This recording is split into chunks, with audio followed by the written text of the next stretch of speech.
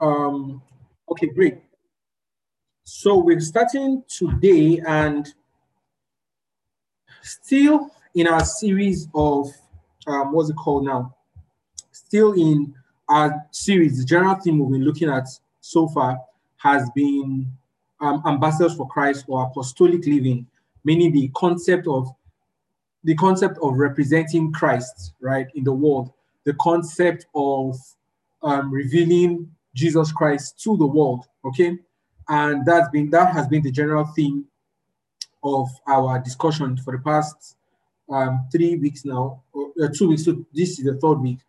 So last week we looked at the difference between character and charisma, basically, and the roles that they play in the life of a believer.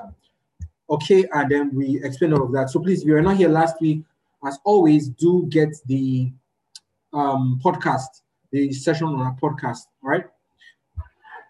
So today, what we were looking at is walking in love, and I think this is I think it is a very powerful conversation because more than a lot of Christians realize, the measure of our Christian faith is determined by love. The quality of our Christian faith is determined by love. And if you remember when Jesus Christ gave the parable of the sheep and goats, right? In that parable, Jesus Christ basically said to the people that the sheep were those who saw him and ignored him and didn't pay attention to him. And the people said, how is that even possible that we would see you and not pay attention to you? And then Jesus Christ went further to say that what you do to the least of my brethren, you do to me. Meaning that at the end of the day, a lot of our judgments will be based around the work of love. A lot of how our value will be assessed in heaven on the last day would be through our work of love. The measure of our Christian faith is actually love. Okay, and we're going to look at that today. So today's conversation is a very simple but powerful conversation.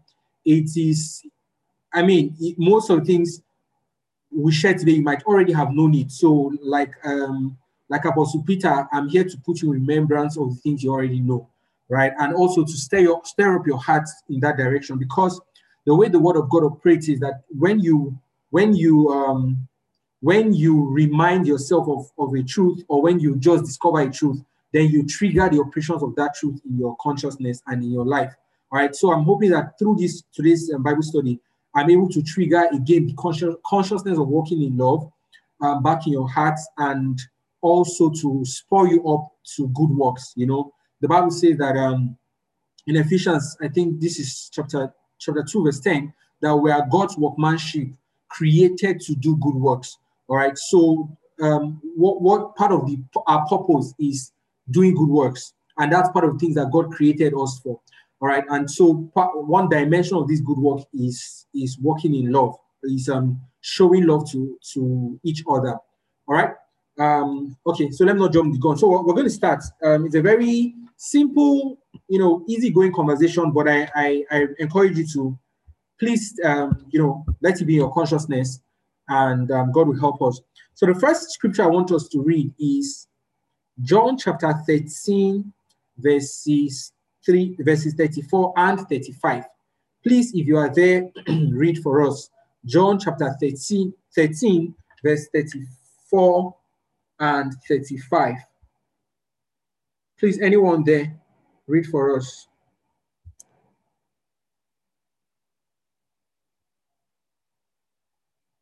Anyone, John chapter 13, verse 34 to 35. John chapter 13, yes, please. Verse 34 to 35. So now I am giving you a new commandment. Love each other, just as I have loved you. You should love each other. Your love for one another will prove to the world that you are my disciples. Simon Peter asked, Lord, where are you going? Oh, have I passed 35, right? Yeah, 35. Yes, 35 is fine. Sorry. Okay. Okay. So this was around when Jesus was preparing his disciples' mind for his departure. So at about this time, he began to have some, deeper conversations. No, he began to hint, right, at this point that he was going to leave his disciples. And so he began to say things like, oh, I'm going to a place where I go, you can't see me now, but you see me later. Where I'm going to, the world can't see me. I know he was putting it, he was coding it basically. But he made mention of something in this scripture that I want to point out. And he said that in this way, right? So he was basically telling them, a new commandment I give to you. And this new commandment is that you should love one another. He now says, when you love one another, this is how people would know that you are my disciples. What this means, and I need to explain, is that before this moment, the way they knew that the disciples were Jesus's disciples was that they followed him. They were usually around him. They could spot them, familiar faces around Jesus. But now a time was coming where Jesus wasn't going to be around them physically. And so Jesus Christ was telling them that before now, the way people know that you are my disciples is when they see you with me. And they probably have marked your faces. You are only, at the core of it, both of you are all 12 disciples, right? 12 core disciples. There were several other disciples that followed Jesus, but 12 disciples that remained with him. All right. Disciples that remained with him were 12. And so it was easy for people to know who the disciples of Jesus Christ were, simply because they were 12. They could just mark the faces, or they could look around Jesus and see who those that are closest to him. But the time was going to come where Jesus Christ was expecting many more disciples, and he was not going to be there. So the option of knowing everybody by face was eliminated, because there are going to be thousands and millions of such disciples. The second option of knowing who were Jesus' disciples based on proximity was also eliminated, because Jesus Christ was not going to be there anymore. And so Jesus Christ said, there's one more thing. The way that the world will know that you are my disciple is when you love one another. Meaning that loving one another wasn't a common philosophy outside of the disciples. All right. And also what that means is that it's loving, and even till date, showing love for one another is something that requires a supernatural provision, meaning it is not everyone that would have the capacity to show love, okay, to one another. And so Jesus said, this will be the distinguishing factor for you guys. The way the world will know that you are my disciples is when you love one another, all right? And this brings me to the first thing I want to say, that the ultimate proof of our discipleship, okay, the ultimate proof of us following Jesus Christ, right, is love for one another. Love for one another is the ultimate proof of us following Jesus Christ, right? Meaning that it is not by the number of miracles we do, okay? And why is that so? Because miracles is something the enemy can mimic. The enemy can counterfeit miracles, but the enemy cannot counterfeit love. That's in its purest form, in its genuine sense. The enemy cannot counterfeit love. What else? What else? Think of anything that a believer could do is not the ultimate proof of discipleship. What really shows that we're God's disciples, right, and we're God's ambassadors, is that we love one another. So love is almost like having an ID card, right? And before you enter a building, they want to know who you are. Before they let you into a building, they want to know your identity. So the Bible is letting us know that love is that identity that reveals our association with Jesus Christ. And as we continue to love others, then the world continues to see Jesus in us, and they can tell that these people belong to Jesus, or these people are disciples of Jesus. All right. So the ultimate proof of our discipleship, is love towards one another. Okay. So we'll read another scripture. 1 John chapter 2, verse 9 to 11. 1 John chapter 2, verse 9 to 11. Someone else should please help us read 1 John chapter 2, verses 9 to 11. All right, anyone there? Okay, let me read it. So, 1 John chapter 2, verse 9, I'm reading from the King James Version. It says, he that says he's in the light and hates his brother is in darkness even till now. You know what that means is that imagine a believer that claims he's in the light, right? But then he entertains hatred towards a fellow believer, towards people. The Bible says that he's still in darkness even till now. You know, let me tell you the depth of this statement, meaning that your salvation is questionable if love is absent. That's exactly what the scripture is saying. That because you know why? The Bible says that he has translated us from the kingdom of darkness into the kingdom of his dear son, right? And says, and that's the kingdom of light, right? So he has translated us from kingdom of darkness into the kingdom of light. And yet the Bible says that if anybody claims he's in the light, but entertains hatred, harbors hatred towards his brother, that person still remains in darkness. Let me read verse 9 again. It says, he that says he's in the light and hates his brother is in darkness even until now. Meaning that even though the person is claiming to be a believer, but still entertains hatred towards his brethren, that the person is still in darkness even till now. That means the proof of our salvation is actually our love walk. That means what shows that we are born again is not that we speak in tongues, is not that we are filled with the Holy Ghost and we perform signs and miracles. The evidence, the proof, the ultimate proof of our salvation is that we walk in love. All right, and that's what this verse is saying. So verse 10, 1 John chapter 2, we're in verse 10 now. It says that he that loves his brother abides in the light. Meaning you continue, you show love to your brother, right? You walk in love. The Bible says that you abide in light. Okay? And it says that there is no occasion of stumbling in him. It's a very powerful scripture, meaning that one of the reasons why people stumble is because they entertain hatred or anger or animosity towards their brothers, right? And this is so practical in life because when anger becomes the motive, when anger becomes the motivation, then the person will eventually stumble in life. So anger leads the person to begin to do some funny things.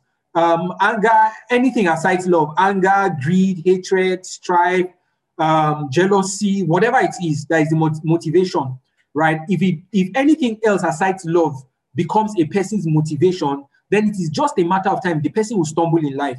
So you see, the reason why people steal from others, the reason why people backbite, the reason why people dupe other people, right, is because they are not working in love. The motivation for their actions is not love. And if you maintain a motivation that is not love for a while, then it is just a matter of time that you will stumble. All right? Just a matter of time, you will stumble, just a matter of time. So if you ask someone, if you see someone that goes to steal, for instance, ask the person, why did you steal? Oh, I wanted to make quick money. And obviously the person is not working in love. The person gets caught and then he stumbles in life, right? So what the Bible is saying here is that if he that loves his brother, verse 10, 1 John 2, verse 10, he that loves his brother abides in the light. So if your motivation is love, what the Bible says is that you'll always be in light. That means, one of the meanings is that you'll always be accurate and innocent. So if your motivation is love, let's say you are in an office setting, for instance, and then there are people that obviously don't like you, but yet you maintain your motivation to be love, right? No matter how much they scheme against you, love has a way of justifying your actions. You know what I mean? Love has a way of liberating you. Love has a way of vindicating you from accusation because you are walking in love. All right. So he says that if you love your brother, you remain in the light, and then there's no occasion for stumbling. That means it's like, I don't know if you get the depth of this statement. That means there will be no reason why you ever stumble in life as long as your motivation is love. So if somebody says, for instance, sees his friend buy a new a new car, for instance, right? And the person says, "Oh, my friend bought a new car. I can't be left behind. Me too. I'm going to buy a new car." Obviously, his motivation in that case is not love. His motivation is competition or jealousy or whatever it is, right? It's just a matter of time to get that car. The person may end up stealing or may end up in doing something that he shouldn't do on a normal day because his motivation is not born out of love. But if your motivation is love, you will never stumble. And let me just say this, in passing, that if you run a business and the motivation for your business is love, meaning the motivation for your business is to genuinely meet the needs of people, I tell you the truth, you will always remain in business because your motivation is love. All right? But if your motivation is just to make money, it's just a matter of time. Competition will swallow you up. All right? So let's continue. We're in verse 13 now. Okay, no. Let me take verse 10 again, not 13, sorry, verse 10. He that loveth his brother abides in the light, and there is no occasion of stumbling in him. Verse 11, but he that hates his brother is in darkness, and walks in darkness, and knoweth not whither he goeth, because that darkness hath blinded his eyes. Let me read that again. He that hates his brother walks in darkness. He that hates his brother is in darkness and walks in darkness, and he knows not whither he goeth, because that darkness has blinded his eyes. So the person that does not walk from love, meaning the person that doesn't retain love as the motivation, is already in darkness. And the Bible says that he will stumble. Another translation says he will stumble, or he does not even know where he's going to. Reason is because the darkness has blinded his eyes. Have you ever seen someone that is hell-bent on, the person is hell-bent on attacking another person so much that the person's actions becomes illogical, but the person doesn't know that he's illogical simply because he's hell-bent on attacking someone? It's almost like, let me give a very, very practical example. So I'm currently reading, example from scriptures, that's what I mean. I'm currently reading the book of First Samuel. And, the story of Saul and David is quite an interesting one. And, after David, killed Goliath, they sang his praises, Saul became jealous, and Saul began to hate David and began to pursue David. So David had to run for his life. And then he got to a point where Saul did not know that his actions were illogical, but he insisted on still pursuing David nonetheless. And from time to time, though, he would get intel that, David has moved to a particular city, or he's hiding in the mountains or in a particular cave. And the Bible says Saul mobilized 3,000 of his best men just to chase David and David's men. Now, by all standards, Saul was greater than David at that time. Saul was the king. Saul had a full army at his disposal. He had everything. He had a country to run, but Saul would leave the country and his assignment and his full-time job just to pursue David. At that point, he was already blinded because he was walking in darkness, meaning the hatred he had towards David had already blinded him to not to see that what he's doing is illogical. So that's what the Bible is talking about. If I got to a point where David, after David cut the edge of his garment, and he called out to Saul and said to Saul, "So who am I that you are chasing me? I am just if according to David's words, I am just a fly. Why are you chasing me? You can literally extinguish me with one blow. But what have I done to you that you are exerting so much resources to chase me?" And that was the case because Saul was blinded by anger. He was blinded by I wouldn't even call it revenge. He was blinded by anger and jealousy because he knew that David was going to become the king. So this is what verse 11 is talking about, that if you walk in darkness, if somebody walks in hatred rather, the person remains in darkness, and the darkness will blind him so that he will not even know where he's going. He will not know what he's doing. And it is it eats into people's hearts. Have you ever seen someone that has kept malice for a long time? There are people that keep malice as though it is their money they are keeping in savings account. You cannot touch my malice. My malice is 85%. You can't touch it. And they keep it with so much pride that you wonder what the malice is doing to them. And it gets to a point where they don't even know they are deeply illogical and they've lost the way. So that if the person they are keeping malice with is holding the lifeline for them, they would not go and ask that person for help because they are, in their words, they are keeping malice. They can't talk to the person. Any motivation that doesn't come from love, any motivation that is not love, will eventually blind the person that sustains that motivation for a while. All right. So our motivation must be love, and the proof again that we are believers is by our work, our love walk, right, or by walking in love. That is the ultimate proof that we are God's disciples and that we are believers. Praise God. All right. So we're going to read one more scripture for an introduction. And so I'm reading all of this to establish the importance and the groundwork for the concept of walking in love. Because I think one of the things that a lot of believers, because it is sought to, walking in love from a physical perspective is not heroic. Meaning when somebody walks in love, you hardly see people hail and say, hero, you're a hero. No. If, for instance, if a minister, for instance, comes to a church and then he begins to preach and the power of God is all over the place, everybody will clap for that person and he'll be a hero in the eyes of people because of the external manifestations, right? But walking in love, though it is not heroic to the human eyes, it is heroic in the sight of God. So walking in love may not be heroic from a physical standpoint, all right? Because the expressions of love are not usually public. In fact, what the Bible teaches is that when you give, don't let your left hand know what the right hand is doing. When you help people, you don't need to broadcast it. It says what you do in private is God that will reward you in open, so you don't need to talk about it. So the expressions of love are typically done in private, right? And because of that, there's no heroic approach towards it from a physical standpoint. However, one secret in the realm of the spirit is that the things only God seems to carry more weight than the things everybody can see.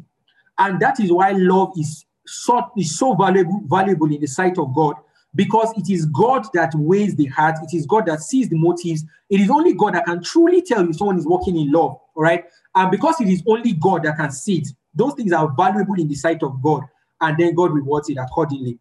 All right, so let's still in the book of 1 John, let's go to chapter 3.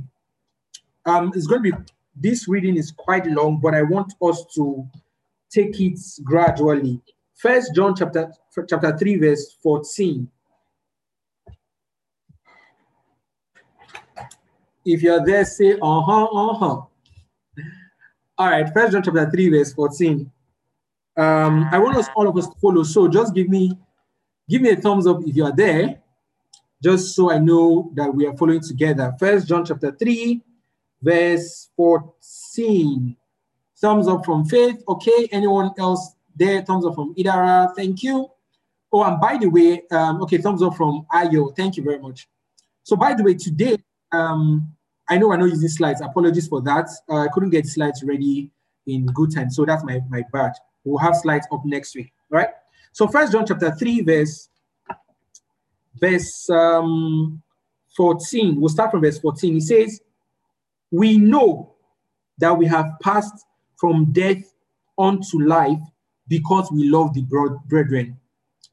I keep emphasizing that this is such a deep and powerful statement, that the reason why you are born again is not because you pray in tongues the longest. It's not because you give the biggest offering. The reason you are born again, the proof that you're born again, is that you love your fellow brethren. And by fellow brethren, I mean, I'm referring here to believers, right? And this is what Apostle John is saying, that how we know or how we show that we have passed from death to life is that we love the brethren. He says, he that loves not his brother abides in death. That means hatred is death, jealousy is death, envy is death. Anything that is not an offspring of love is death. All right. Verse 15 says, whoever hates his brother is a murderer. I mean, if God should, if I'm based on our human judicial systems, A murderer is someone who has killed somebody. But Jesus Christ in the book of Matthew chapter 5 says, if you look at your brother, I'm paraphrasing now, he says, if you have anger towards your brother without a cause, if you keep malice or animosity towards your brother, that you've murdered him. And that's what John here is saying again, that anybody that hates his brother is a murderer. So in the sight of God, hatred for your brother is as good as murder. Meaning, if God was going to punish, if God punished Cain for killing Abel, then, follow me, then the person that hates his brother is worthy of the same punishment that God gave to Cain, because God considers you to be a murderer. All right, that means the expression of love is life-giving. Do you get? Is life-giving. Just the same way the expression of hatred is life-taking. Okay, that's murder. The expression of love is life-giving. All right, and it says, verse 15, and you know that no murderer has eternal life abiding in him. Okay, that means if you hate your brother, you are a murderer, and you know that no murderer has eternal life abiding in him. In essence, if you hate your brother, that means you don't have eternal life abiding in you. What this means is that every believer is capable of love. Every believer is capable of loving. And I know, let me even give a disclaimer. I know that the commandment to love your brothers, your brethren in Christ, is not a commandment that you can easily obey if you take into cognizance the behavior of the other person. So when God is saying we should love others, he knows it's going to be difficult, because if you look at the way some Christians behave, I promise you have every reason to even physically murder them. Do you get? But God is saying, no, you have to love your brethren. All right. So because of that, and let me just quote a scripture here before I continue reading.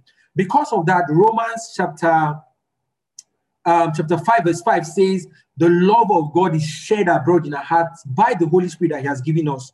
So God knows that working in love will be difficult to our human nature. So he had to give us an external supply of grace, and that is in the person of the Holy Spirit. So the Holy Spirit empowers us to love. All right. So back to where I'm reading.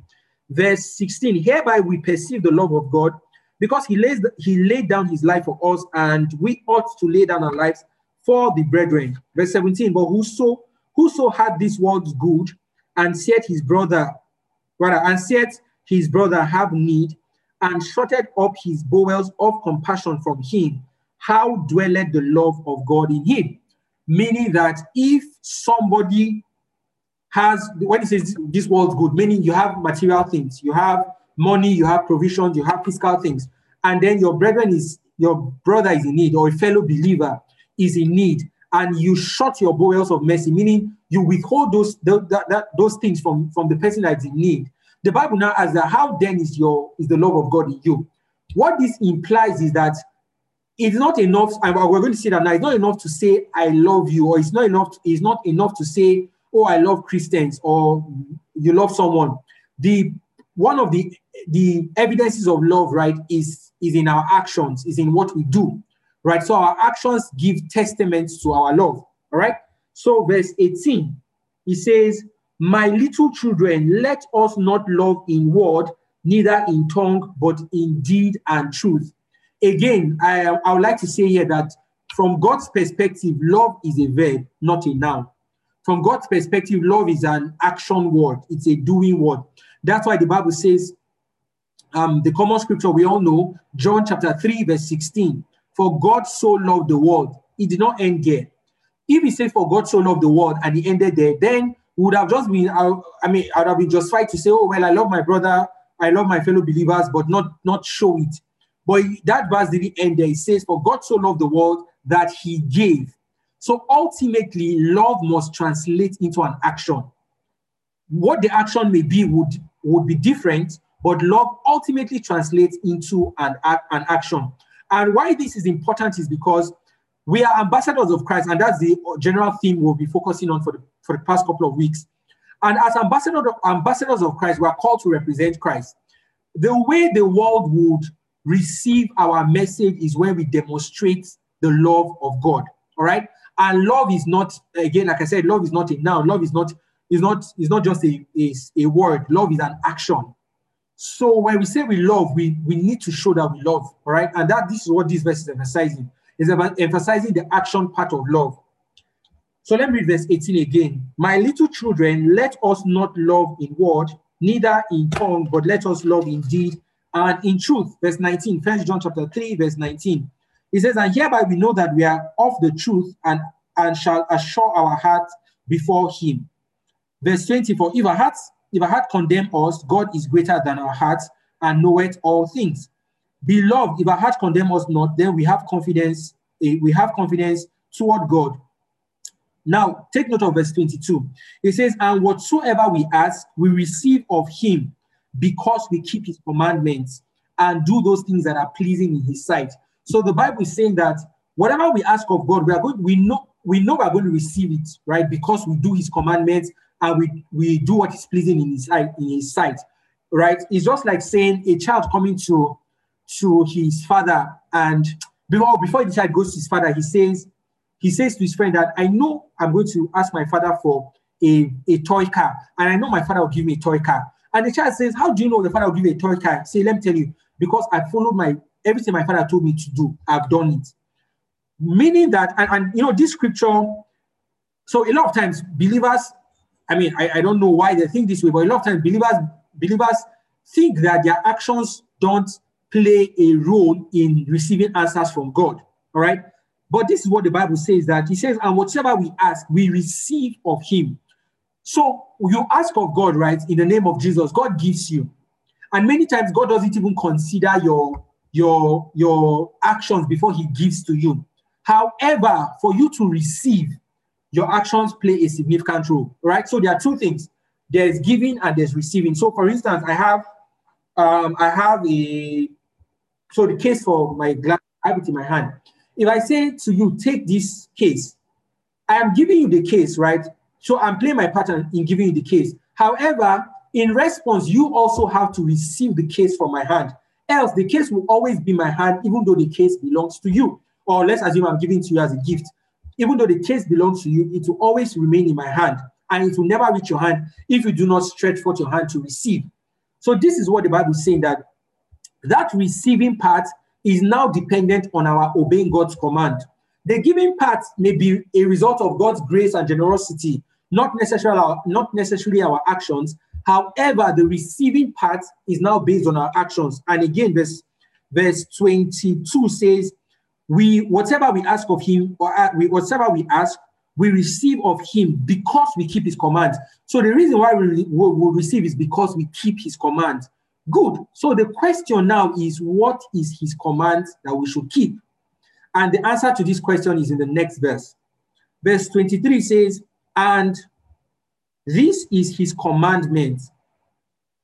Two things. It says, one, that we should believe on the name of his son, Jesus Christ. Meaning that when it comes to receiving, we must acknowledge that Jesus is Lord. We must believe in the name of his son, Jesus Christ. All right, we must recognize Jesus Christ as that authority, as the Savior, and as all of that.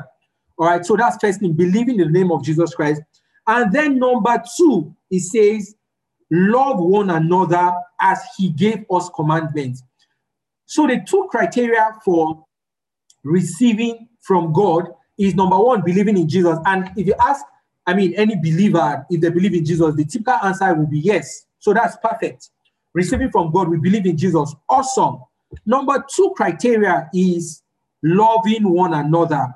And remember, it is in the context of this same scripture that we read verse 17. Verse 17 that says, if your brother is in need or the believer is in need, and then you have the means to help the believer, and you refrain to do so, that how then do you have love? So when he says love the believer, think of it from an action perspective, not from a declaration of statement to say, oh, I love believers. No. Think about it from an action perspective. What this means is that your expression of love would enable you to receive from God. Now, this is not to say, this is not a game. Say, oh God, if I give if I give somebody need clothes, that means you give me the 1 million I'm looking for. No. This is a spiritual principle that says when you show love, not just when you say love or when you show love, all right, to fellow believers, that it positions you to receive from God. You get? Yes, God will give you. Your God will answer your prayer, whether you show love or not. But for you to receive the answer to your prayer, then your love walk comes into question. And this really shows how powerful, right, walking in love is. And it is super, super, super important that we realize this. Because a lot of times the reason why Christians are not productive in their spiritual life is it's not necessarily that they don't read their Bibles or they don't pray or they don't, do all the spiritual activities. It might be a particular area of love that God wants you to demonstrate. So God might be requiring you to forgive somebody, and that you've been hesitating. You are like, oh, this person hurts me so much. Can you imagine what he did? Can you imagine what she said? Can you imagine this and that? And God is saying to you, let go of that. Show love to that person. You might not know, but from God's perspective, the thing you have been praying for, He knows that it will enter your hand if you do not show love. So God most times will not just to show love, so that what we're trusting Him for, what we're believing Him for, we can have the capacity to receive. Because think about this now. I'm holding, this is a tiny remote in my hand. If you are stretching out something to me and I need to receive it, if I keep holding on to this remote, I cannot receive what you are giving me because I am holding on to this remote. The moment I open my hands to receive from you, then the remote drops off and there's space for me to receive. So again, back to my illustration, it's not as if, so let's say in this case, you are the one giving to me now. It's not as if you are not giving to me. Yes, you are stretching forth your hand and you are giving to me. You are saying, take. This is what you want. This is what you prayed for. This is what you have been fasting for. Take it, right? You're giving to me. But my hand is holding on to something that will not give it room for me to receive. And this is why your love work is super, super important, because walking in love opens your hand so that you can receive from God. It frees up space in your life so that you can receive from God. So regardless of what the expression of love would be, walking in love is super, super important, right? So let me just read the last verse in this chapter, verse 24. 1 John chapter 3, verse 24, it says, and he that keeps his commandments dwells in him, and he in him. And hereby we know that he abides in us by the Spirit that he has given unto us. So all I've been explaining so far is to first of all show us the foundation of love, and also to show us how important God takes love, right? And I started by saying that God, the ultimate proof of our discipleship is walking in love. The ultimate proof that we've been translated from the kingdom of darkness is walking in love. The ultimate proof of what is it again?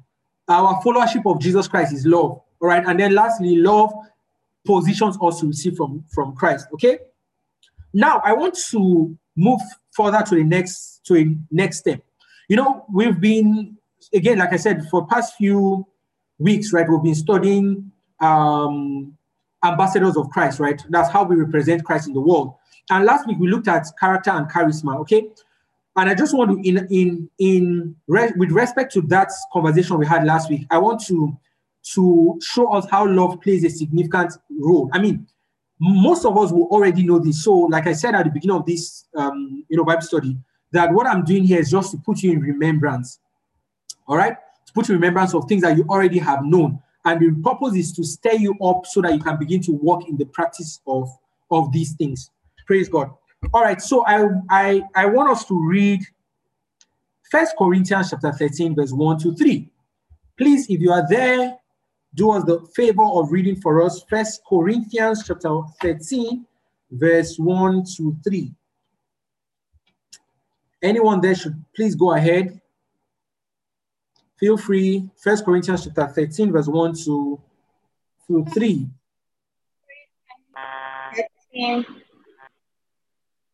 If I were to speak with eloquence in earth's many languages and in the heavenly tongues of angels, yet I do not express myself with love, my words could be reduced to the hollow sound of nothing more than clanging cymbals.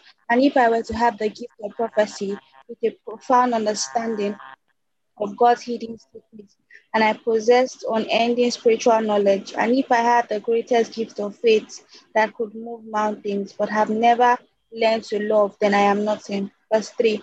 And if I were to be so generous as to give away everything I own to feed the poor, and to offer my body to be born as a martyr, without the pure motive of love, I would gain nothing of value. Wow, praise God. Thank you very much for that, Faith. So, to give context to why Paul began to speak in this way, we need to know that from chapter 12, Paul began to talk about the gifts of the Spirit, the operations of the Spirit, the administrations of the Spirit, and all the spectacular dimensions and expressions of the Holy Ghost, right? And then he also continues in that line in chapter 14. Okay, so chapter 12, chapter 14 talks about all the spectacular dimensions of the Holy Ghost, right? The gifts of the Holy Spirit, the workings of the Spirit, the administrations of the Spirit, and all of that. But in chapter 13, Paul, it was almost like he needed to pause and explain something. And so verse 1 to 3 is a very powerful explanation to a lot of things that we express.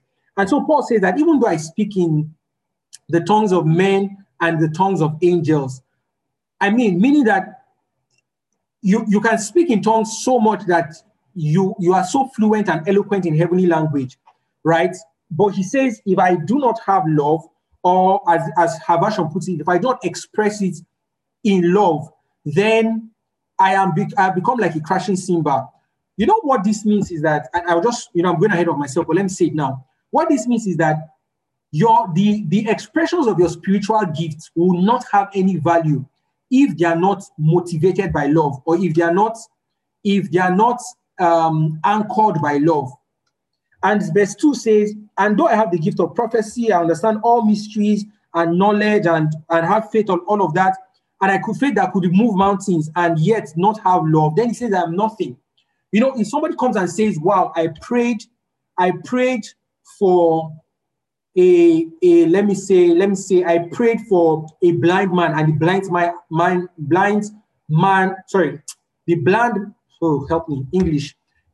man's eyes got opened, then the person will say to the person, wow, you're such a powerful man. Another person comes and says, I pray for the lame person, and the person, he didn't only start walking, but he immediately ran 100 kilometers and he came first.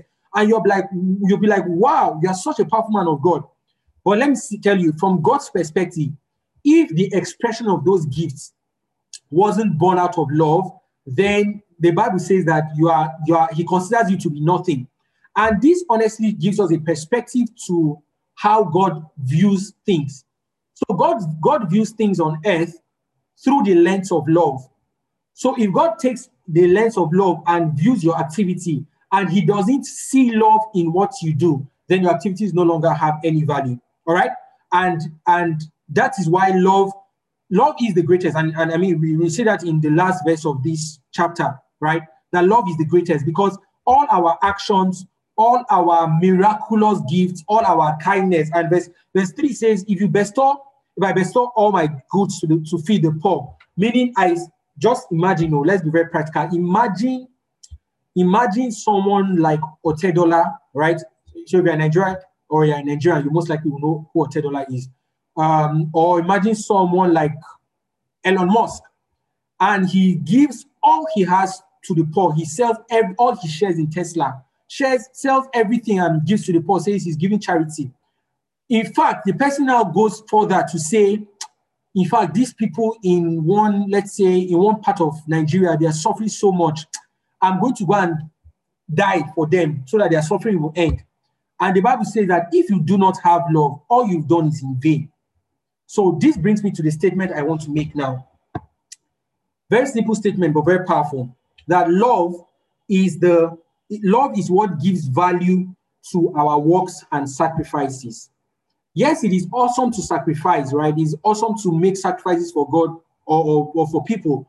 But if your motivation is not love, then God doesn't value that sacrifice.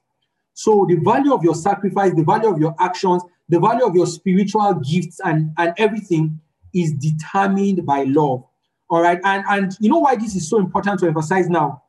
It's so that on the last day, we will not go to heaven, and when we see our report card, all right, we see our scorecard, we see a report that falls below our expectation, and then we begin to wonder, why are we falling so short? And then God now then reveals to us that, I know you gave all your salary last month, but it wasn't born out of love. It was born out of a need to prove that you have money, or it was born out of a need of something that wasn't love. Okay. And so what gives value to our gifts and sacrifices is love. All right. So I said here that, just as an illustration, love is the operating system that should power the expressions of our gifts and charismatic demonstrations. Okay, so just like you have an operating system. So, for instance, you have your Android or you have your iOS. Okay, these are operating systems that allows other apps to run on them, that allows you to perform certain actions because of the operating system. That is the same way love should be. Love should be the operating system that houses other expressions of our lives. For instance, on your phone, you probably have a music player. On your phone, you have the camera app that can take pictures. You have what else? You have an app to probably take notes or to record or whatever it is. All those various expressions are possible within the framework of love, within the framework rather of the operating system. So it is the same way love should be to us, right? That love should be the operating system that powers the expressions of our life in general. To be honest, our lives in general. Okay. All right. So I want to jump quickly to an expression of love that is super, super important. Okay. And what I want to talk about is forgiveness. All right. So this is the part where I'm going to ask us to, we're going to have a conversation together now. But I want us to talk about forgiveness as an expression of love. So first of all, let me be sure I am not alone. Who has ever had the need to forgive someone that was extremely difficult? If you have ever been in that position, please just give me a thumbs up or raise your hand or something. If you have ever had to forgive someone, or if you've ever been in a position that you needed to forgive somebody and it was not the easiest thing to do. Okay, I can see your hand, Toby Loba. I can see your hand. Oh, everybody's hand is up. Okay. So before we proceed, right? Let me ask us, how did you handle it? Anyone wants to share briefly how you handled, that situation where you had to forgive somebody, but it was not the easiest thing. So how did you handle it? Anyone wants to help us? Okay. Hi, everyone. Hi. Good evening. Good evening. Tell us.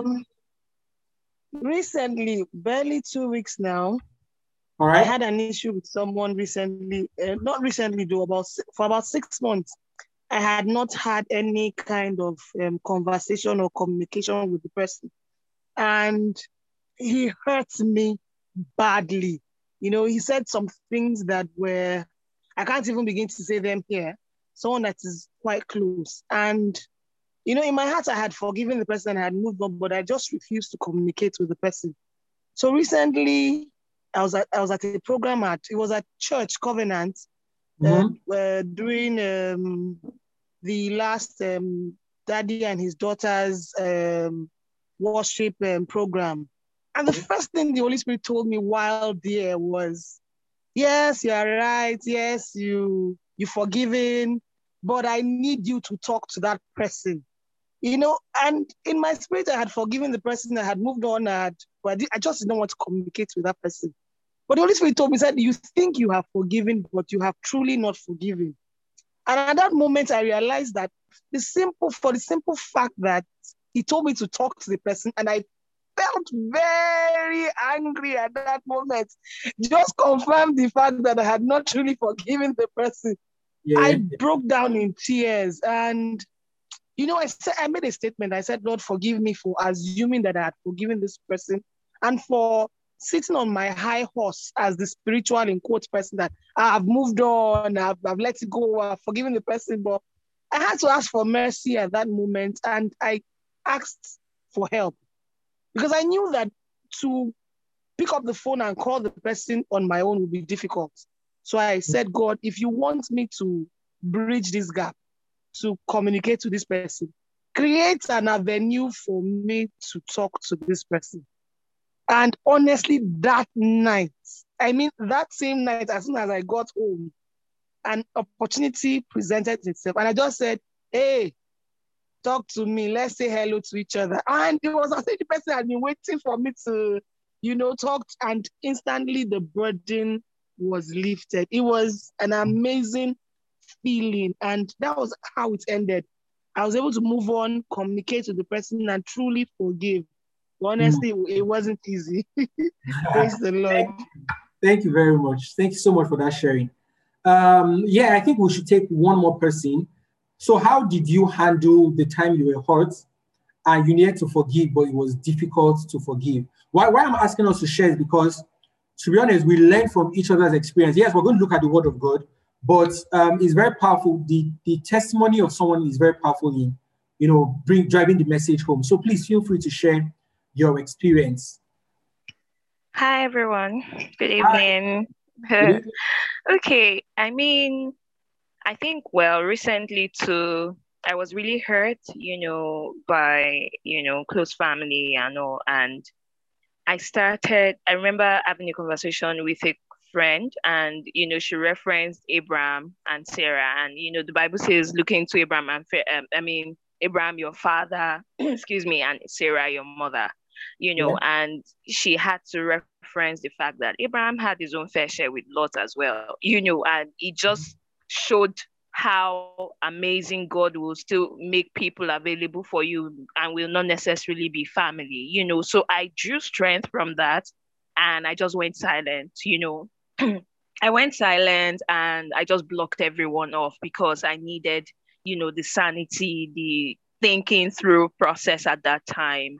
And, every other person, my cousins, everyone called and they were like, oh, you are right on this, but the blocking, seemed like the way off, and that was where I was at fault because every other thing I was right on, and so at that moment, I just said, God, you have to help me through this. And for me, it was drawing strength from my silence and then, communication with fellow friends that I've always, studied with and all of that. So it just, and then of course, the Holy Spirit also helped me to know that some counsels were not applicable because it was obvious this person is giving feedback based on, excuse me, their own experience. So they never really had the family experience. And so they would naturally tell you, shut up from everyone and all of that. So, but I knew where the ticking point is. So, okay, you give me this advice and then I'll go back to the Holy Spirit to say, okay, God, this is it and all of that. And, further studying this afternoon, it just, reiterated the part where we all just really don't go back to the word immediately. We just run off to people,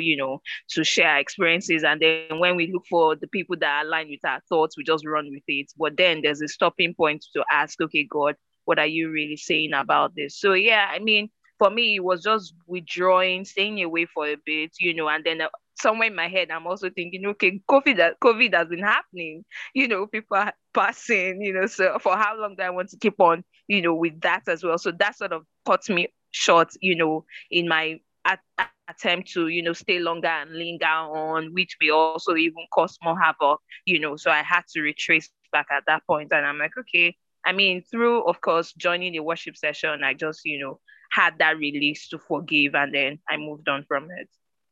Awesome. Thank you so much for sharing that, Ulova. All right. One last person, please, because it seems you are already sharing everything I would have shared. So let's hear one more person's testimony, one more person's experience. How did you handle a period where you were hurt and were you able to forgive?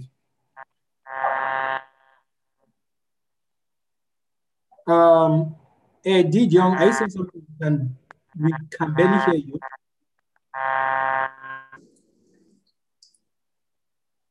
I'm not sure we can still hear you.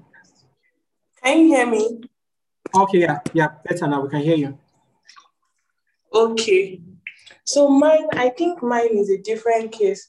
Why mine is a bit different was because it had to be a progressive one, in a sense that I had to implement multiple actions of love rather before this forgiveness was complete. So it was like in stages. Stage 1, say I'm sorry. Stage 2, give a gift. Stage 3, help out. Stage 4. So it was not a one time, oh, I'm sorry. It was multiple. I had to keep on doing things. So this person had hurt me by default and by several things, but I realized I had carried this person in my heart for a while, and it was beginning to be a stumbling block in my walk with God, and even, with almost everything around me, affecting my health, affecting me.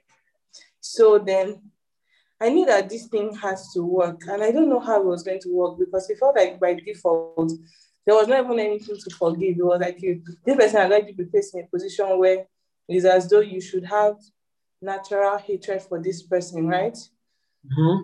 So I realized that I had to implement multiple actions of love to finally relieve the person of my heart. So, for example, the first stage would have been to say, call the person and say, I'm sorry for what I had done to you.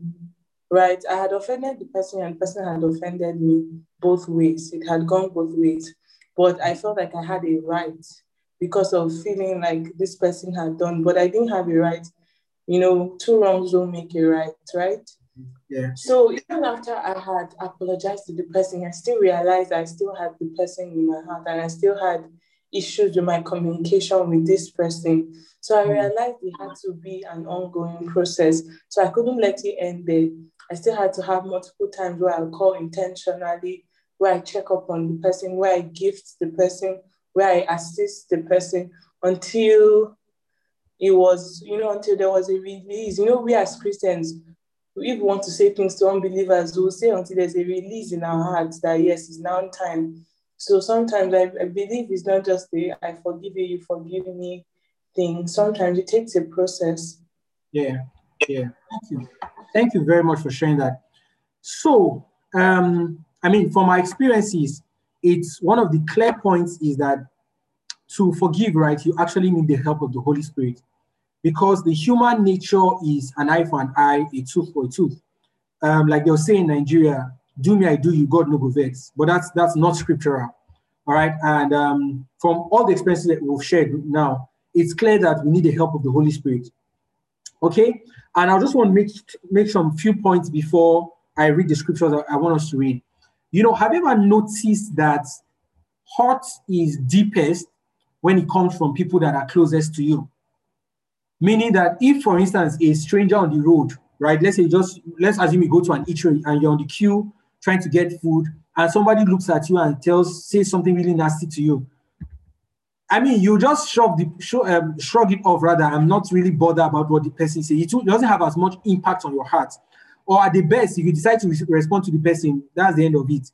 But it doesn't linger in your heart after that. You don't go back home thinking and say, can you imagine Mr. Jack said that to me in the restaurant? Who does he think he is? Simply because you don't know Mr. Jack, it doesn't have as much impact on you. But the moment you know the person, the moment the person has a role in your life or occupies a position in your life, or is, if worst case scenario, the person is in your inner circle, maybe your closest friend, one of your closest friends, or your family, then the hurt is deepest. All right, in such cases. And the truth is, according to what Jesus Christ said, he said, offenses will surely come. So it is not the question of whether offenses will come or not. That means whether someone will ever offend you or hurt you or not. The question now is a matter of when. But he said offenses will surely come. So as believers, we should prepare our hearts for hurt.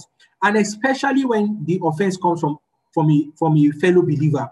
If it comes from an unbeliever, you can excuse the person and say, well, this person is an unbeliever. He doesn't know what he's saying. But when it now comes from a believer, a brother, let's assume both of you are in the same unit in your church, or you're in the same fellowship, or you're in the same group or something. Maybe you are both in choir and the person does something really hurtful to you. That is when the true test of forgiveness now comes in. All right. So forgiveness, hurt is deepest when it comes from people that are closest to you. Okay. Especially if you are right. Meaning that you weigh the situation, even when other people hear the story, objectively, they know that you are right. you would require an extra dose of forgiveness. You know, if you go to a pharmacy, they can tell you to take, say, paracetamol 2 in the evening, 2 at night. When the person hurts you and you are right, you need to take 4 doses of forgiveness capsule. All right. So it's just something we need to be conscious of. And forgiveness is, the Bible commands us to forgive, and it never makes mention of the other person apologizing. So the Bible says that if you have any oath against your brother, right, go and make up for the person. The Bible says forgive, right, just as Christ forgave us. But it never mentions that you should forgive after the person apologizes. And this is why forgiveness is one of the expressions that kills our flesh. When I say flesh, I mean the old nature, the sinful nature. Because the sinful nature always wants to be right. It will be easier to forgive if, for instance, my friend offends me and the person comes to ask for forgiveness. Then I'll say, okay, yes, I'll forgive, which is a great thing. And please, by all means, if you are the person that offends someone else, please be quick to apologize, right? However, God does not say we should forgive because the person has offended us. Rather, the reason for forgiveness is, let us read it together in scripture. So let's read Colossians chapter 3, verse 13. I will see why we'll see why we should forgive, all right? Or we'll see the reason for extending forgiveness. Colossians chapter 3, verse 13. Please read if you're there. We'll wrap up with this thought. Colossians chapter 3, verse 13. Okay, anyone there? Go ahead, please, if you are there. Colossians chapter 3, verse 13. Make allowance for each other's faults and forgive anyone who offends you. Remember, the Lord forgave you, so you must forgive others. Wow. First thing he says, by the way, what translation is this, Ida? NLT. NLT. He says, make allowance for each other's faults. There's something my dad used to say, and he taught us, right? He said that you need to practice forgiveness in advance. Meaning, this person hasn't offended you. You don't even know whether that person offended you or not. But you make forgiveness available long before the offense comes. So that the day the offense comes, it becomes easier for you to extend forgiveness to that person. All right? So he calls it forgiveness in advance. And that's what Apostle Paul was saying here. That's make allowance for each other's faults. The fact that we are born again Christians doesn't mean we wouldn't have faults or wouldn't have flaws and weaknesses. So what Paul is saying is that make allowance for the time that a person in your inner circle, a fellow believer, a friend, or somebody will offend you. Create room for, it's almost like saying you have money reserved, right, in your savings before any need arises. So that the moment the need arises, you just go to your savings, deep, get some money and you pay for it.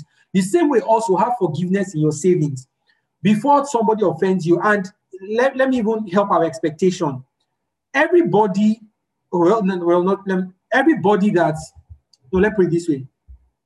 As long as you are friends with people or you have company, which ideally should be every one of us, then sooner or later you become offended at some point. Someone will do something to offend you. Your friend will do something to offend you. A fellow Christian or a believer or someone in your fellowship will do something to offend you.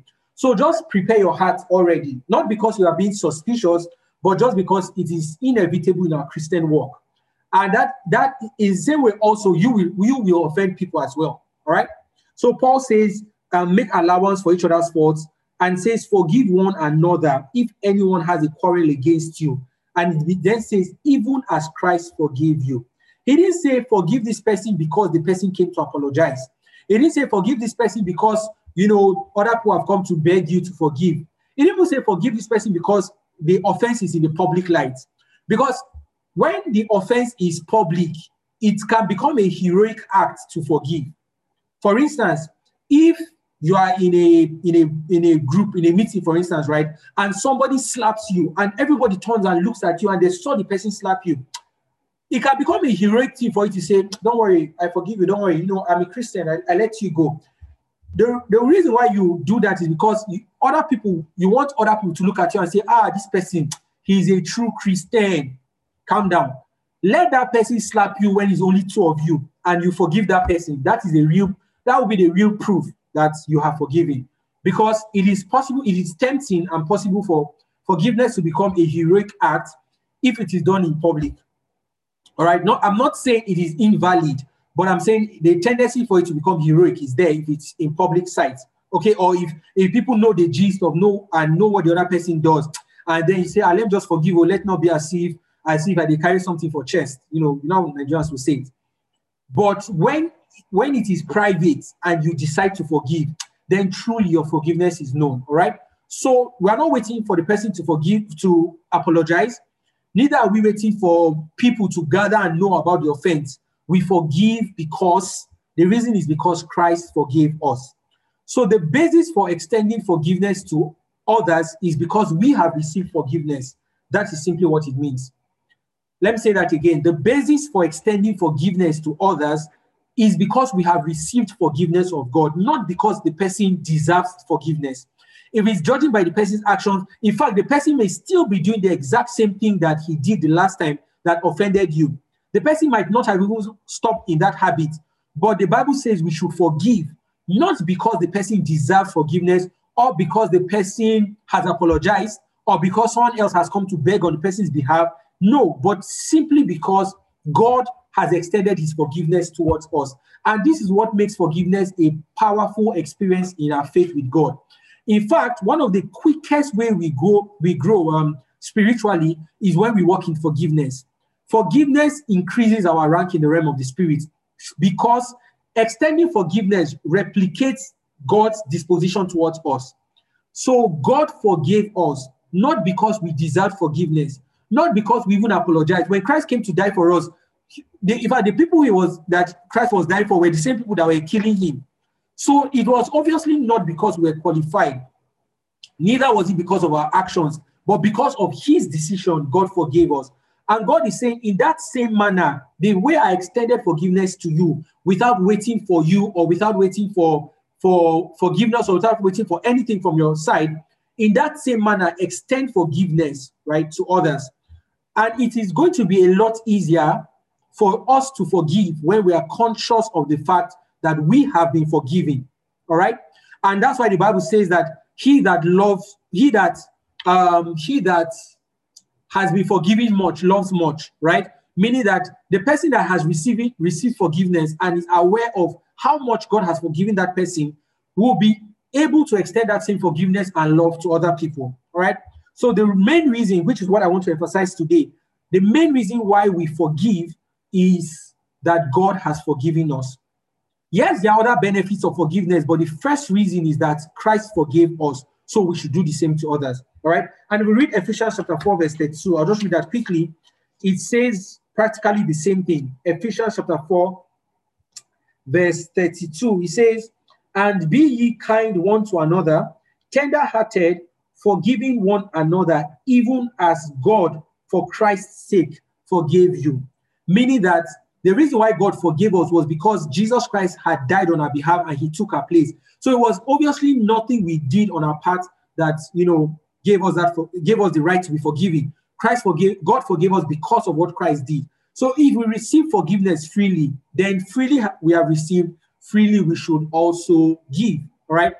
So I'm just going to end with this. I mean, there's still stuff I want to say here, but let me end with this, that God expects forgiveness from us because he gave it to us freely.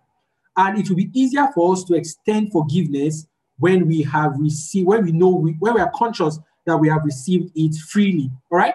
So last question I want to ask us before we go.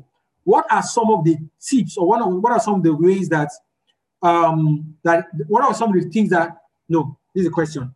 What are some of the ways that, some of the tips that helps you forgive others?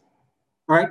Do we get the question? So what are some of the things you do or some of the things you remember that makes it easy for you to forgive others? Or what are some of the things you have in your heart, okay, that makes it easy for you to forgive others?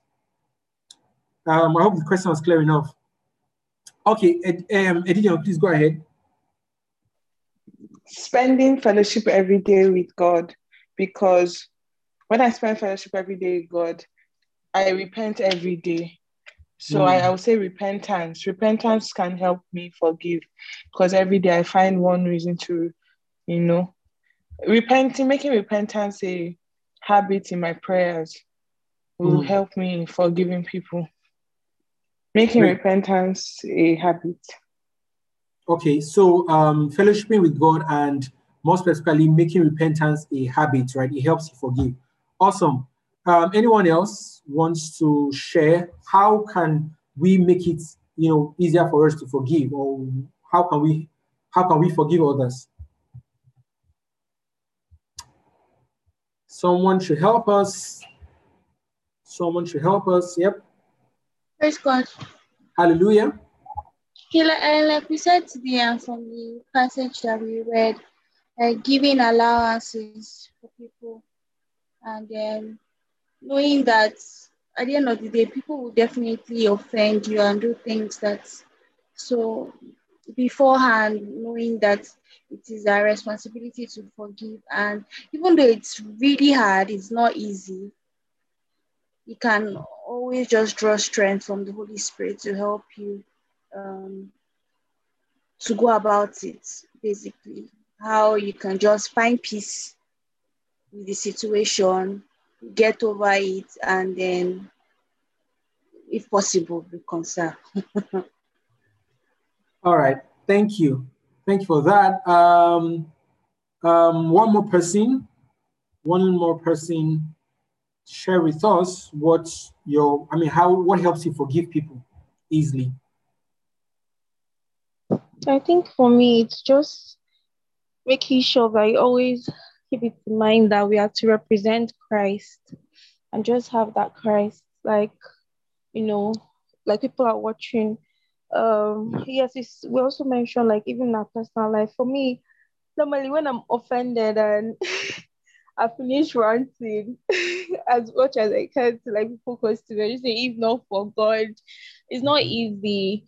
But then we always have to put it in that consciousness that Christ and God has extended this love, forgiveness to us, so can as well do the same. We don't deserve it, so we can as well just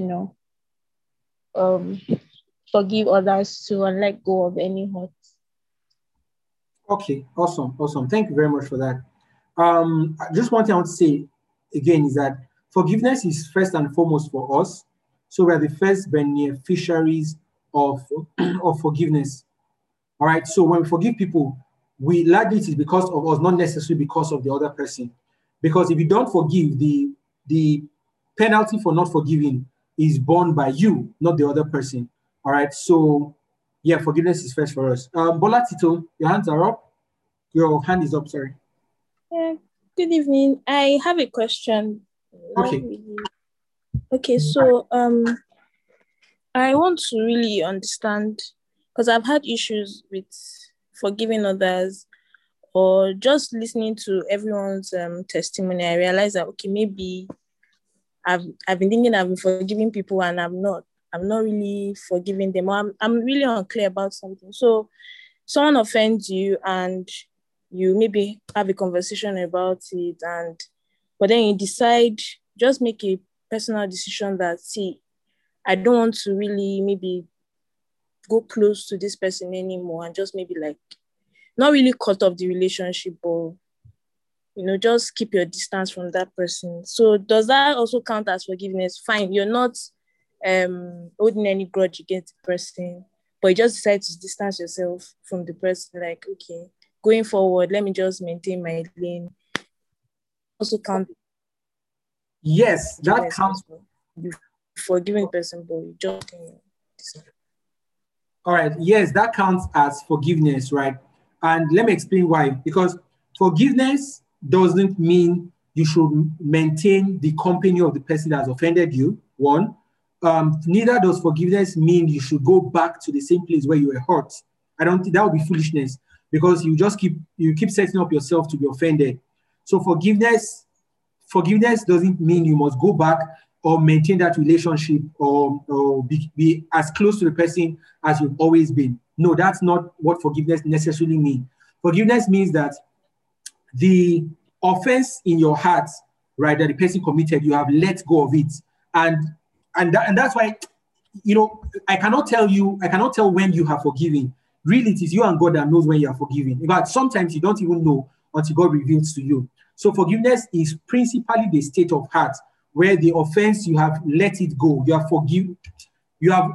It's almost like saying someone owed you money, but you have let the person go with that money. Do you get? So someone has done something to you that you need to revenge and pay back, but you said, okay, I'm no longer holding this against the person, and then you let it go. So you don't have to go back to the same relationship, right?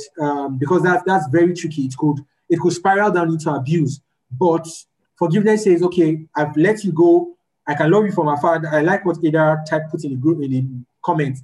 I can love you from afar. I mean you well. I will never wake up wishing you were dead or hurting you. But I wouldn't be in close proximity with you. Right? Does that make sense?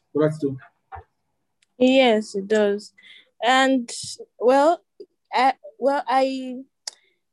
I feel, in addition to that, I agree with that answer. And in addition to that, there are some people that you cannot love from afar anyways. In-laws, family that have offended you. Somehow, that kind of relationship, I guess there are some places you have to send boundaries around yourself. Because I've had people that have offended me, close family, in-laws that have offended me so bad that the time I knew that I was really hurt was when I was actually hating them. Like, I hate you, but I had to really stop myself at that point. So, in as much as, okay, there are some people, maybe friends, acquaintances, you can love from afar, and for extended family members, you can set a boundary around yourself. Okay, when you cross this line, I will just maybe sound a bell or something, and please, you're crossing a line here. So it's very, very apt. Thank you. You're welcome. Thank God. Toby Loba, your hand is up. So, Bolacho, please, your hand is still up. You can drop it. Sorry, before I continue, Toby, Editor, your hand is up. If you have a question, you can keep it up. If not, just help us drop it down. So I know those that are asking. All right, Toby, please go ahead. Okay, yes, I also just wanted to respond to her question with respect to, can you forgive and then put people at bay? Just like you have said, I mean, you can set boundaries.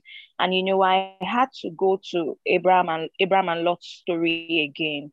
And, after in Genesis 13, after, they had the old who owns the most of the, herdsmen and the, animals and all of that, So Abraham said to Lot, please let there be no strife and disagreement between you and me, nor between your herdsmen and my herdsmen, because we are relatives. It's not the entire land before you. Separate from me. If you take the left, then I will take the right. And, as I just observed that as that conversation happened, in verse 14, God didn't even go back to it. He actually came and said, the Lord said to Abraham, after Lot had left him, now lift up your eyes and look from the place where you are standing, northward and southward and eastward, and and he kept on telling him what he would do. So really, it's important that boundaries will be set from the moment you realize that, okay, I don't mean you harm. Check your heart as well. And the other part of this is the test of this love will come. I was going to say this as well, because it actually came to a point where Lot was in trouble. And Abraham's faith had to be tested. His love walk had to be tested at that point. So it will get to that point. So you say you forgive him, but no problem. You've set boundaries, no problem. But just bear in mind, just know that there will be a date where that love walk will be tested. And so that's when you actually know whether you've actually forgiven or, there's still some little teeny bitty of hurt lying somewhere and you've not dealt with it. So the love walk will be tested. Absolutely. Thank you very much for that, Tubilova. Thank you. Oduayo, your hand is up. Please go ahead. Yes. Just to follow up on what Tubilova said, or ask a question. So when I say I've forgiven someone, is it okay to still remember what they've done? And what you just said is, so if you still remember and you see them and you still feel that rage, does that mean you have not totally forgiven them? I just want to clarify. Okay, good. So let me break down the answer. First of all, we have memory, so it might not be very practical to say you've forgotten what someone has done to you, right? However, the second part, which you just asked, is if when you remember what the person has done and you still feel that rage, that means you probably have not fully forgiven that person. Because if you fully forgiven that person, you should no longer feel that rage and animosity towards the person, right? Of course, by any standard, if you remember what the person has done, it wouldn't be a good thing, right? But if the feeling of rage is still in your heart, I mean, your heart still feels that hurt, then there's a high chance you haven't forgiven that person. You know, I remember, let me just share my one experience I had quickly. Some years ago, this was 2014, I was staying with someone in an apartment, and then there was this particular person that really, really hurt me. And the reason why this hurt was so deep was because I opened up my arms to that person. You know, a lot was going in the person's life, and I said, okay, let me try and be a good brother to that person at this point in time. And the person really, really said some hurtful things that till today, and I keep telling my wife that till today, nobody has hurt me that deep. All right, because of what the person said. And it got to a point where, just like Bola Tito shared, where it was like, so I will unconsciously catch myself thinking of something bad that will happen to that person. And that's when I knew that I needed the help of God. So I had to pray, and it took a couple of days and weeks for the hurt to completely go, right? I still remember what the person did, but I don't feel hurt again. If I see the person today, I probably would hug the person and would gist and laugh about it. So forgiveness, right, should imply that you no longer feel hurt about the person or about the incidents or rage about what happened. If you still feel rage in your heart, then please go back to God and be very plain with God and say, God, I am still angry with this person, help me. And then God will work on that. I hope that helps. Okay. Ayo, is that okay? Does that answer your question? Yes, sir. Yes, it does. All right. So we are going to end now. Whoa, it's 8:30 here. So we're going to end now. I mean, I typically ask us what we've learned today, but I think we have made so much contribution already. So please, I encourage you, right? See, walking in love is super important. I couldn't go into some things today, but if you read the scripture in the book of Matthew, you see that God values peace with your brother over your sacrifice to him. So Jesus said, if you are making sacrifice, you want to give a gift at the altar, and you remember that you have a rift with your brother, leave that sacrifice, go and settle it first before you come and make the sacrifice. So our sacrifices, our expressions of love, our kingdom giving, all of that is not as valuable as being at peace with one another. That is why the Bible says how good and pleasant it is for brethren to dwell together in unity. All right, so that peace, right, where there's no conflict and there's forgiveness is super important in God's sight. So please, I encourage you. And people will offend you. I'm not even saying they will offend you. They will offend you truly. And it might be every layer of offense will test the depth of forgiveness in your heart. But at every point in time, reach out to Jesus Christ and say, Lord, help me. God will dispense enough grace in your heart for you to show forgiveness towards others, right? If Jesus Christ on the cross could say, Father, forgive them, for they know not what they are doing, the same people that nailed him, then there's a dimension of forgiveness that we all can walk in, all right? So let's pray. Father, in the name of Jesus Christ, we thank you for your love that is shed abroad in our hearts by the Holy Spirit. We acknowledge that by ourselves we can do nothing, but with you we can do all things. That when it seems impossible to forgive, when Peter asked you, Jesus says, how many times will I forgive my brother? And you said 70 times, 7 times. And Peter was like, how then are we going to make heaven? And you responded to him and said, with man it is impossible, but not with God. Father, we've come to acknowledge that the commandment to love is impossible with us. However, it is possible with you. So we draw from your possibility. We draw from your grace. And we ask that you continue to help us walk in love, walk in forgiveness, walk in kindness, that we will truly represent you on earth through our expression of love in the name of Jesus. Father, I pray, Lord, that if there's any one of us right now that is that needs to forgive someone in any area, that probably is struggling with forgiveness, Holy Spirit, please help the person. give the person grace to forgive. Let the revelation of how much you've forgiven us flood our hearts so that we can extend that forgiveness to others in the name of Jesus. Thank you, Father, for in Jesus' name we have prayed. Amen. All right, amen. We're going to go right now. I just want to make one quick announcement. Please, in case you are not aware, we're having our first physical meeting in Lagos on Saturday. This is where the drum rolls. All right. So we're having our first physical meeting in Lagos on Saturday. Please, if you have not registered, please do so. Let me drop the registration link. Okay, Ayo, your hand is up. You want to add something? For those of us who are not in Nigeria, Nigerian who would like to come, are there any provisions for ticket and flight? Like, you know. You didn't even say for streaming, you went straight to tickets. Anyway, we'll get to that point. But I mean, yeah, so we're considering streaming it, just one or two logistics we need to figure out. But yeah, it should be streamed or at least made available after that. So I'm trying to get the link for us to register. This is the link. Please copy the link right away from the chat and register. The reason why I want you to please register is because it will help us make adequate provisions for us. Okay, so if we'll need a larger space or a smaller space, to help with that and also make provisions for everyone. So please register. It's on Saturday and invite someone. Please don't come alone. It's going to be an amazing time. Saturday, 12 noon. The venue is Lekki second roundabout. The details is, so let me see if I can drop the details here. I want to drop the details right away so we all can see it. All right, so I'm dropping the details, so just hold on.